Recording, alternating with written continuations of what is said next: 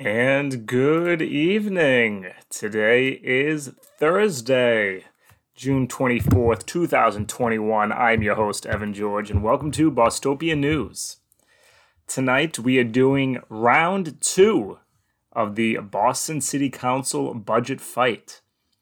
As a recap of where we left off in this iconic title match,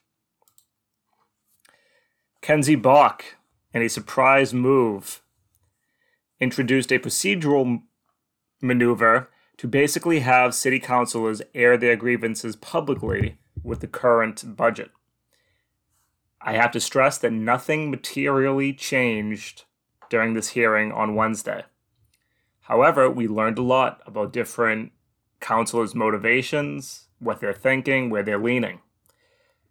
Some of the biggest shockers was Ricardo Arroyo, who we left off at, seemed to have completely changed his tone from last year's budget debate, when he was one of the most passionate and vocal advocates to vote no on Marty Walsh's police-friendly bill. This time, saying that while he originally asked for a 10% cut, is okay with Kim Janey's police budget, which adds police officers. He also now expressed concern over the bond rating, which, as I expressed multiple times yesterday, is nothing more than basically our counselors explaining to us that we do not live in a democracy, we live in an oligarchy, and we cannot advocate for things for ourselves through the legislative process. Instead, we have to ask Wall Street financiers what report card are they willing to give us, and that is how we should make our decisions. Some other highlights. Lydia Edwards gave a great speech. At least it would have been great if she gave it a year ago during last year's budget fight. Let's see where she stands a week from now, or a week from next Wednesday. And Frank Baker believes that the devil is what controls addiction. So that's always fun to hear. And we left off on Ricardo. I recommend looking back, either listening to the podcast version of this. As always, thank you all so much for the support. Like and subscribe on Twitch, on YouTube. To my great TikTok audience, I recommend switching over to Twitch, because that way you'll be able to see what I'm watching and what the rest of the people are watching. But of course, you're always welcome to chill. So let's get right to it. There's a hockey game on I want to watch. Thus far, we've heard from Kenzie Bok, who already explained that she's a yes vote. We heard from Lydia Edwards, who sounded like she's voting no, however, cannot be stressed enough that this was all preliminary. A lot of what we heard was more grandstanding, trying to negotiate leverage for this or that. And also, there's political considerations. Anissa Essaibi-George, Michelle Wu, Andrea Campbell, all of challenging Kim Janey and know that any friction, any delay in the budget will be blamed at her and her inability to get things done. So we'll see what Lydia does. Andrea spoke very passionately the day before and during this hearing about why she is a no vote. I can say one thing about Andrea. She is generally very clear on some issues about where she stands, police and the budget being two of them. We heard Anissa Essaibi-George give a well-rehearsed stump speech to basically take advantage of the eyeballs to give her pitch for mayor. Very little of it was substantive to this budget, and I can't imagine her voting no on it, except as a political calculation against Kim Janey, which is always to be considered. And I think that's everyone that we heard from. Kenzie, Lydia, Ricardo, Andrea, Anissa, Frank Baker. Let's hear now what the rest have to say. I believe Michelle Wu does not speak during this, but again, we're going to learn more. The only other thing to understand going in, the final vote on the budget will be next Wednesday. Should it fail to pass, we enter what's referred to as a 1/12 budget, which is not nearly as scary as it sounds. All it means is that the current city funding stays the same and no new pet projects are added. And let's kick it off.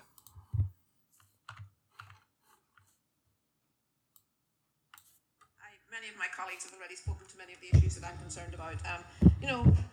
We're emerging from the COVID crisis. Many of our communities are struggling, our small business communities are struggling. This is an opportunity, this is a moment in which we have to be bold. And given that we are having this influx of federal money that will be coming available and that we'll be able to expend over the next few years, we have a moment to try and really address some of the big issues that we all face across our city. And then I will also mention some issues that are important to my community in Allston Brighton. The climate crisis, as you have already mentioned, is a real and present threat to our city. And we really need to not wait. I think this... Oh, I apologize. Also, Matt O'Malley spoke, who basically, to me, hinted, or at least gave away, what he'll be doing now that he's no longer running for office. And in my mind, it is cashing in on some of that sweet, sweet green energy money. That is who Liz Breeden, the current District 9 councillor who's speaking, is referring to, or pointing at. I really would like to see a greater sense of urgency to really build resilience across our communities, to work on our wetlands initiatives and really expand that and go really deep and invest some serious money into addressing our climate resiliency. And that also ties into the need for those green jobs and the training for our young people. Our artists, I'm going to swing back to our artist community. All across our city, we're seeing gentrification, we're seeing new buildings, new housing, new industry coming in, but so much of it is driving our artist community out of our neighbourhoods. Councillor Baker speaks to the pressures on the artist community in his district. In Allston Brighton, every block that gets developed, every formerly industrial space that gets developed drives a whole cohort of our artists into a smaller space, or they drive them right out of our community. And our creative community are really important to our neighbourhoods and really important to our city. So, I'd like to see some investment in trying to stabilise the artist community and really see it as a vital asset in our neighbourhoods, in our city.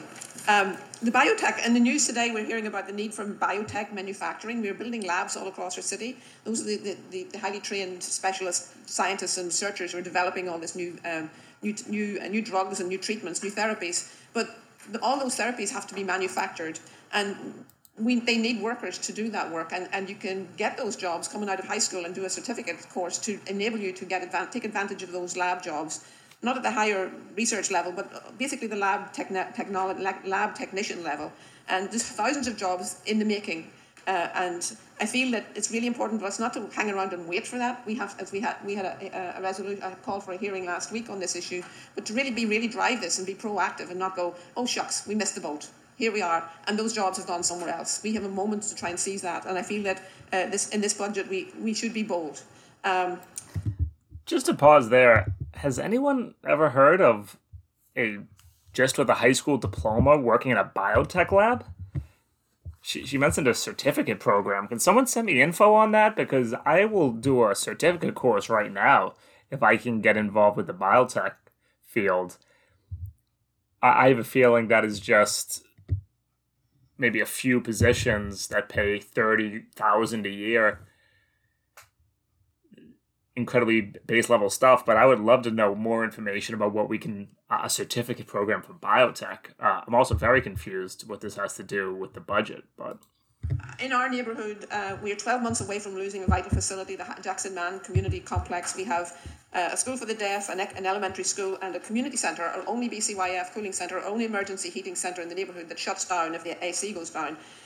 Once again, we talk about infrastructure. The Jackson Mann Community, the complex is an essential piece of our community infrastructure that needs to be replaced in short order. It is a polling place for 5 precincts. When it closes next year, where are we going to vote? There's lots of big questions that I really feel in this moment, when there is some extra cash coming into our city, that we should be looking at those opportunities and thinking, how can we use this additional funding to help address some of these underlying issues? Planning and development is a huge issue in our neighbourhoods. Some of us are getting impacted more than others. East Boston's deeply impacted, South Boston. Allston Brighton at the moment has 6 million square feet under review, 6 million square feet of development under review. I think Kenzie Bach would probably say that she has a lot of development in her district as well. But development has not slowed down. Not one that hasn't even slowed its pace in the middle of COVID. We need a budget that will prioritise anti-displacement, a budget that will prioritise acquisition opportunities, will mitigate the impacts of speculative investment that is basically people turning up with cash and buying family homes in our neighbourhoods so that ordinary families can't even get in the door to live and stay in the neighbourhoods that they grew up in. We need a community-oriented planning initiative that really looks holistically at what the needs of the community are: our schools, our libraries, our transit systems. We build, and we don't think, how are our workers going to get back and forward to work? We need to look at institutional uses and our relationship with our big institutions, and we need to try and build in some permanent affordability into our neighbourhoods, so that our people who are workers and our Boston residents can live and work and play in our neighbourhoods and stay for the long haul. I think this budget is, we have an opportunity, and I don't think this budget really meets the moment. Thank you. Thank you. All right, that was very confusing. I got to be honest. It sounded a lot more like she's running for office and a laundry list of things she wants to get done. I spoke, and again, I recommend everyone go back and listen to the last episode. It's a little bit quiet, so if this one's a little bit too loud, I apologize. I spoke to everyone's motivation, and as I explained multiple times, that Liz Brereton was part of the three that caved and went with the Conservatives, joining Marty Walsh last year and voted yes to pass the budget. Lydia Edwards, Kenzie Bach, Liz Brereton. And in the speech that Liz just gave, again, was somewhat of a laundry list of grievances and problems facing the city, all of which existed last year. None of them were enough justification for her to vote no at that budget.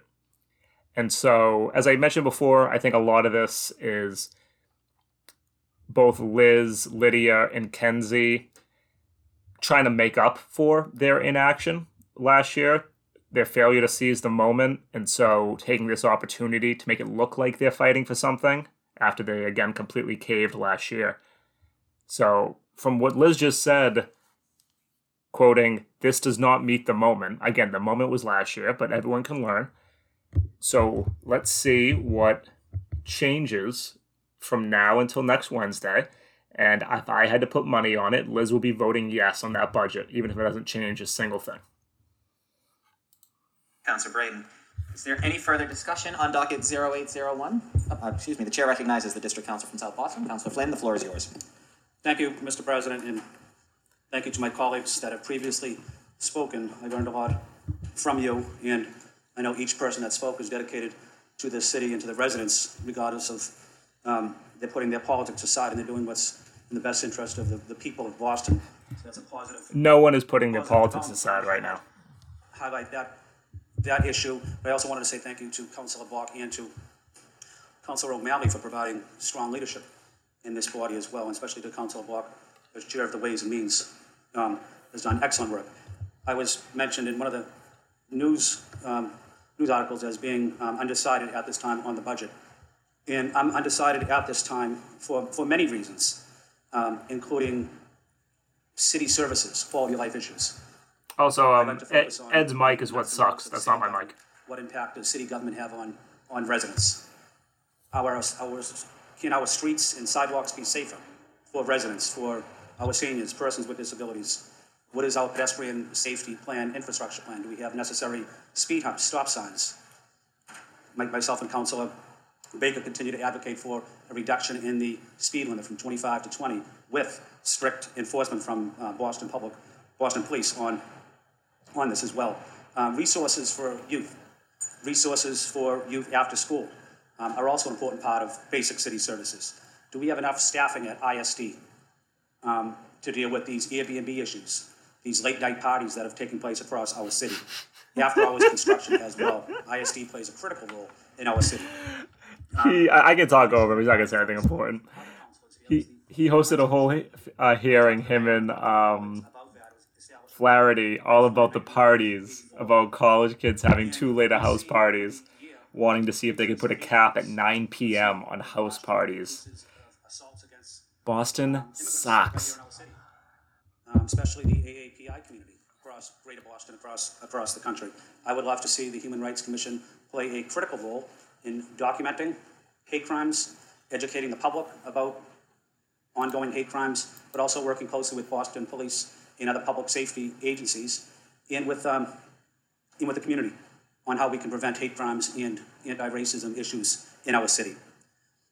With that in mind, I continue to study the budget. I want to see what's in the best interest of my constituents in District 2. I represent the largest district that has the most residents living in public housing, which I'm proud of. What impact does this budget have on BHA residents? What impact does this budget have on persons with disabilities? What impact does this budget have on the poor, the needy, families that are struggling to stay in our city? So I'm going to continue to listen to my colleagues. I'm going to continue to talk with the mayor, but more importantly, I'm going to continue to talk with my constituents about what's important to them and how we keep Boston on a strong path of fiscal stability. Thank you, Mr. President.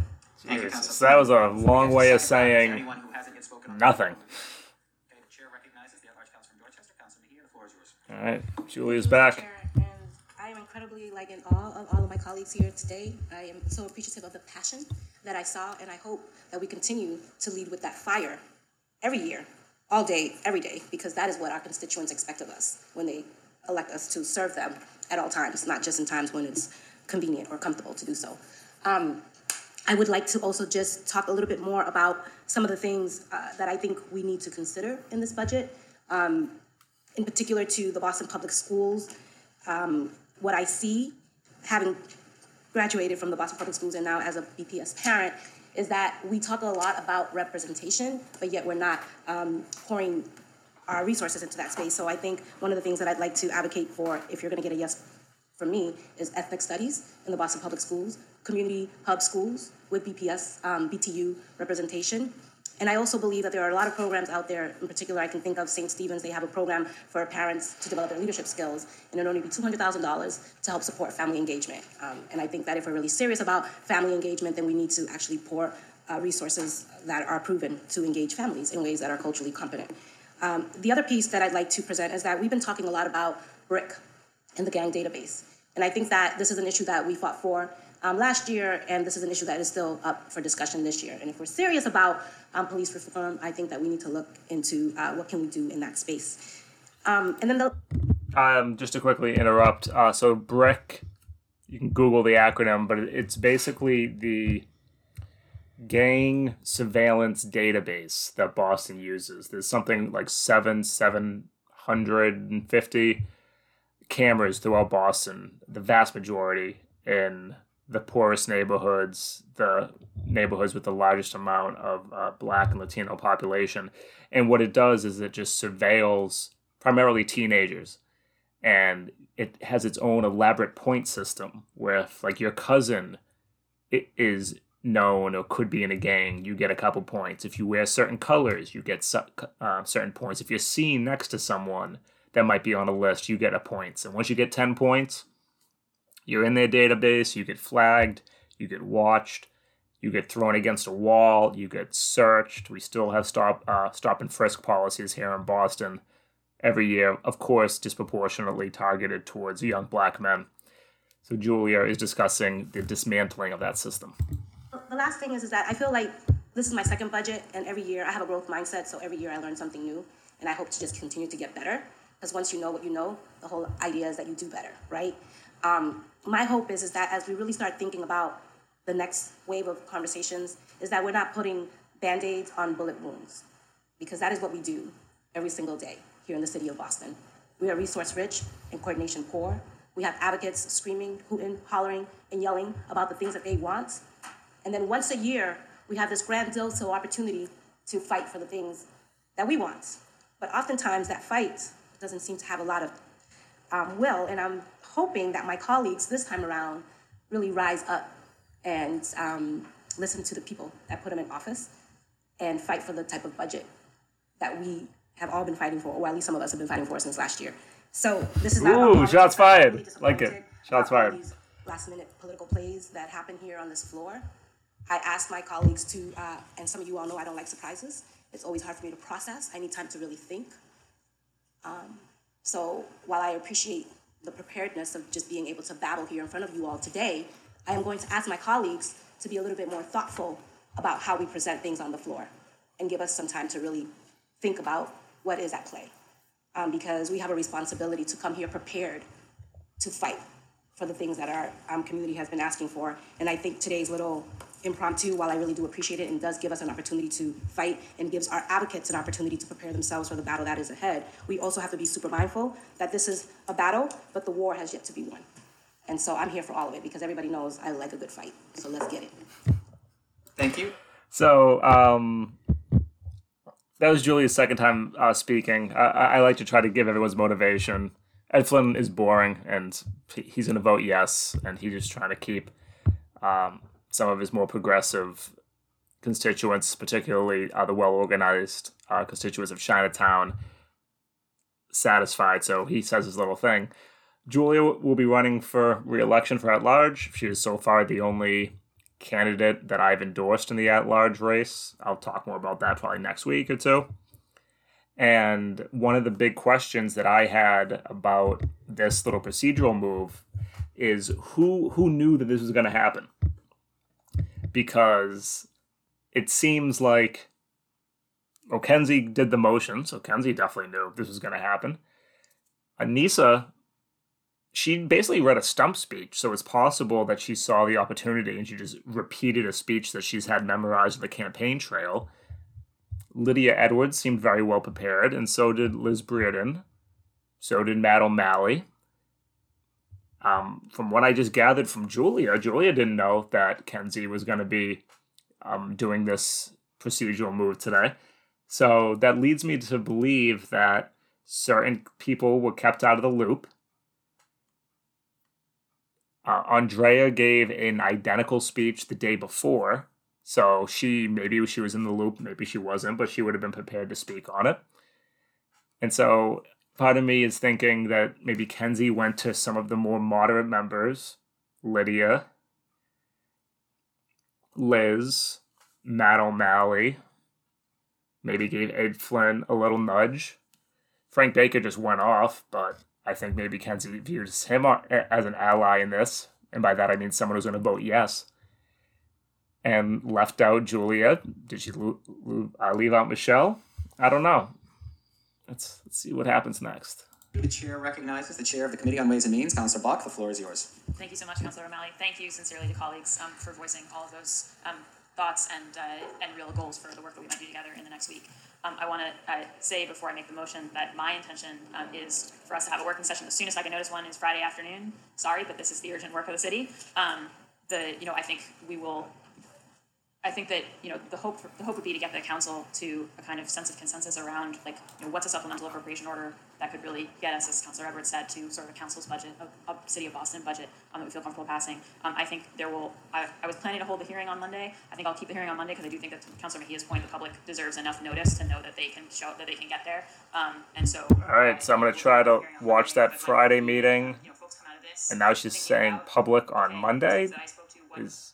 Is Friday not going to be public? What can we do that gets us to a funded fiscal year 22 by July 1st? But that, and maybe it is some of that federal money on some of those bigger plays. And so I'll be reaching out to councillors, asking to think about that. But as Councillor Edwards has frequently noted, unlike the State House, we do our work and our deliberation here at the City Council in public, and that's the open meeting law. And so I think another burn. Work on Friday afternoon. That would be great. I think that we will then talk to the administration on Monday. I will notice a working session for Tuesday as well, just so that we've got all of the time on the table. And I think there's work to do ahead, but I think that there's a real opportunity for council leadership and collaboration with the administration in order to lead for the City of Boston. And to show what it would look like. I mean, that charter amendment that we unanimously passed, what it would look like for us as a legislature to really step into that role on behalf of the people we represent. So, Mr. Chair, that's actually, that's a good point. I meant to bring it up yesterday. Maybe I did. Who knows? Is that, so the council passed an amendment unanimously. I'm very confident Kim Janey signed it, and I'm about 90% confident it's going to be on the ballot for the fall, which will allow, it's going to just be a ballot initiative, and so the people of Boston get to decide this, and it would allow the city councilors to tweak the budget.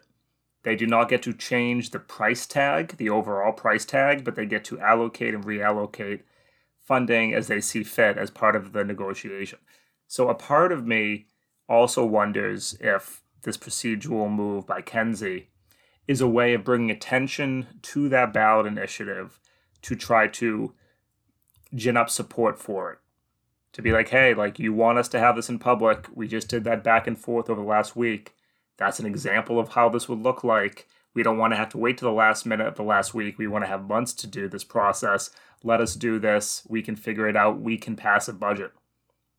And I think that ending part is the most important, because I think Kenzie knows, and I think a lot of the councilors know, that if they failed to pass a budget, then voters will be very skeptical to give the city council the power to make amendments and changes to the budget because they would have demonstrated some certain level of incompetence. Now, for some of the people in the Boston City Council, that is a risk worth taking because it'll also damage Kim Janey. And as I said before, Andrea, Anissa, Michelle, they're running. Now, the last thing I want to point out is that Michelle did not speak during this. And I think that maybe points to she was kept out of the loop and rather than improv something, decided just not to speak. Maybe she was given a heads up by Kenzie about this and decided, you know what? I'm not going to reveal how I'm going to vote on this. Andrea, the day before, already gave her strong speech. Again, she's attacking Kim Janey very hard right now, trying to differentiate herself in the race. Michelle doesn't necessarily need to do that. So from a tactical standpoint, though I always want our politicians to be strong advocates, I would have an incredibly hard time biting my tongue in almost any situation. I think Michelle's silence points to a very good strategic decision. Before you make that motion, are you making the motion? I will call on you, but there's one more speaker. I'm sorry that I neglected. So before you make a motion, that I will get to you after the next speaker, the district council from Georgetown, Councilor Baker. The floor is yours. Sorry about that, Mr. Chair. I just want to make a couple more points. So being in 10 years, this is my 10th budget, and 10 years ago it was about advocating for improvements in my district, for lack of a better term, my 10 blocks. And 10 years ago it was Adams Corner Library, it was Downer Park Playground, it was the Hancock Street Stairs, it was Garvey Park and McConnell Park and different libraries advocating for Lower Mills, Fields Corner, Upham's Corner. And 10 years later, I can look back and see how some of that stuff is done. So you lay out your future of asks. Your ask that happens now isn't going to happen next year. My ask took 8 years or 10 years. You've been here. It's 10 years before something comes to fruition. So I'm actually sitting on 10 years worth of, geez, that got done, that got done, that got done. So that's a little bit about how I've worked at advocating in this budget. I want to talk briefly about Brick also. One, it is actually funny for someone to assume that's just how it has to be. Is that, because I had to wait 10 years, that means that's how things work, rather than maybe you just didn't advocate hard enough. Maybe you just don't know how politics works. Also, another thought just occurred to me is I wonder if Frank Baker is a little bit worried about his primary challenge that he's getting from McBride. Maybe that's causing the stir of passion we're seeing right now. Also, because you had talked, we're not supposed to call people, but there was a comment about Brick and we want to reform them. And there's parts of Brick that we should be talking about, and I think we got communication on the gang database. But Brick stands for Boston Regional Intelligence. It's not Boston Regional Dumb Cops. It's intelligent police officers. It's data collection. It's analyzing trends of what's going on. And I'm really concerned that if we have an eye on getting rid of Brick, then we do a disservice to the entire region. Yeah, the intelligence gathering is doing is to surveil the locations of young black men to harass them. Connected to someplace in Boston or vice versa in a lot of those towns. What Frank Baker is basically saying is that this protects my wealthier white constituents from the poorer blacker constituents a few blocks down. Around 9/11, when law enforcement was widely criticized for not talking to each other. This is our unit that talks to other agencies. So I just wanted to speak to that without. Oh yeah, and the idea that we need this because of 9/11. I mean, at least say the Boston Marathon bombing. If you're gonna lie and bring up a terrorist attack to scare people, come on. And also, we need to figure out what these jobs are. So those are my last. And my last thing. A lot of people talking about charter amendments and participatory budgeting. I think a little bit different than I think most of my colleagues do here. I'm elected as a representative of District 3 to go after the best budget for them. I'm elected to listen to their needs and what I think is best for them. That being said, if we want to do participatory budgeting, I would say we should do a line item and every council gets a couple $100,000, however you want to spend it, but you run the participatory budgeting the way you want to run it and spend it in your district, whatever that is. That could be $200,000 towards a study for a senior housing development or something, that you would commit your $200,000 to however many years. I'm concerned about bringing the public into our job here. We're elected to do the job. So I think we need to keep the budget within our I don't think Frank Baker understands participatory budgeting and how little money it actually is. The chair recognizes the chair of the Committee on Ways and Means. And thank you for the love on TikTok. Thank you, Councilor Baker. Thank you, Councilor O'Malley, and thank you, Councilor Baker, for those comments. They remind me of two other things I wanted to say. One is that I do not labor under the notion, and I don't think that others on this council do, that all of our disagreements with each other as elected officials we are going to settle in order to get to a budget that we can support in a week. I think it's going to be important for us to think, based on the comments that people have made today, and also things that Do these people not talk regularly? How is this not part of an ongoing conversation? They literally just have one job. All they do is vote yes and no in the budget and confirm some appointments and then hold hearings. Talk it out. And so I would say, certainly in advance of our working session Friday, my office is going to take on making a kind of matrix of the things that people have raised and starting to think about what would it look like to take some action on that. And if in the next 2 days people have other things that come to you, or sort of, when I said this, what I really meant was this feels like what I want to see, share that with my office so that we can share it out with all the councilors and again deliberate about it in public on Friday. But I just wanted to say to Councilor Hayes that if there are things that come up after the meeting, Somebody that's where DM me what time the hearing is on Friday so I can live tweet it. Yeah, and now Councilor O'Malley, I would like to make a motion to suspend and pass docket 0801. There's a motion before the body to suspend and pass docket. And so this is like the silly procedural stuff because everyone knows it's not going to pass, and it was just a ploy to give people to air their grievances to do these political moves. Indicator to follow that very healthy and spirited debate. Everyone clear on what is before us right now?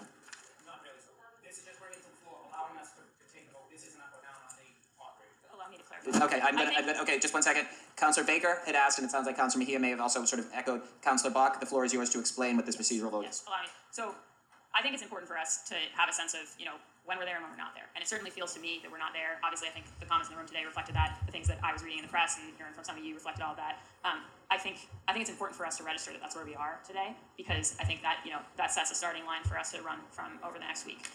However, I think it's important for us to actually end up with the docket still in committee so that we can have the hearing that the public deserves, that we can have the conversations going to happen in these working sessions and hearings over the next few days. So this is a procedural vote. As Councillor O'Malley alluded to, obviously a suspension of the rules takes unanimous consent. And so I would encourage councillors to vote on this procedural motion as though you were voting on the substantive motion today, which is the question of whether or not today you are comfortable passing the operating budget. For all of our conversation, as I've said, for me, that's a yes today. I think that there's been a lot of things that were put in the resubmission that have reflected council conversation, and I'm concerned about us, about the future of the fiscal state. So for me, it's going to be a yes. I know that for a lot of folks today, it's a no. And I think that, and that's all right, and that's why we've had this family conversation, and that's why we're going to have a week ahead of work. But so I am making a procedural motion, Mr. Chair, but I would ask folks to think about it as a way of registering on the substantive motion. Okay. I will take one more comment from the district council from Dorchester. Sorry about this, I'm a little slow on the uptake. So receive the motion to get it on the floor first vote. Correct. And then a no vote would we are still able to get back in. There would be an additional vote next week. Correct. So the vote right now is to whether or not this comes to the floor. If at least one councillor votes no, and I will be a no vote on bringing it before the floor, it means we will not vote on it today, but we will of course vote on it next Wednesday before the end of the fiscal year.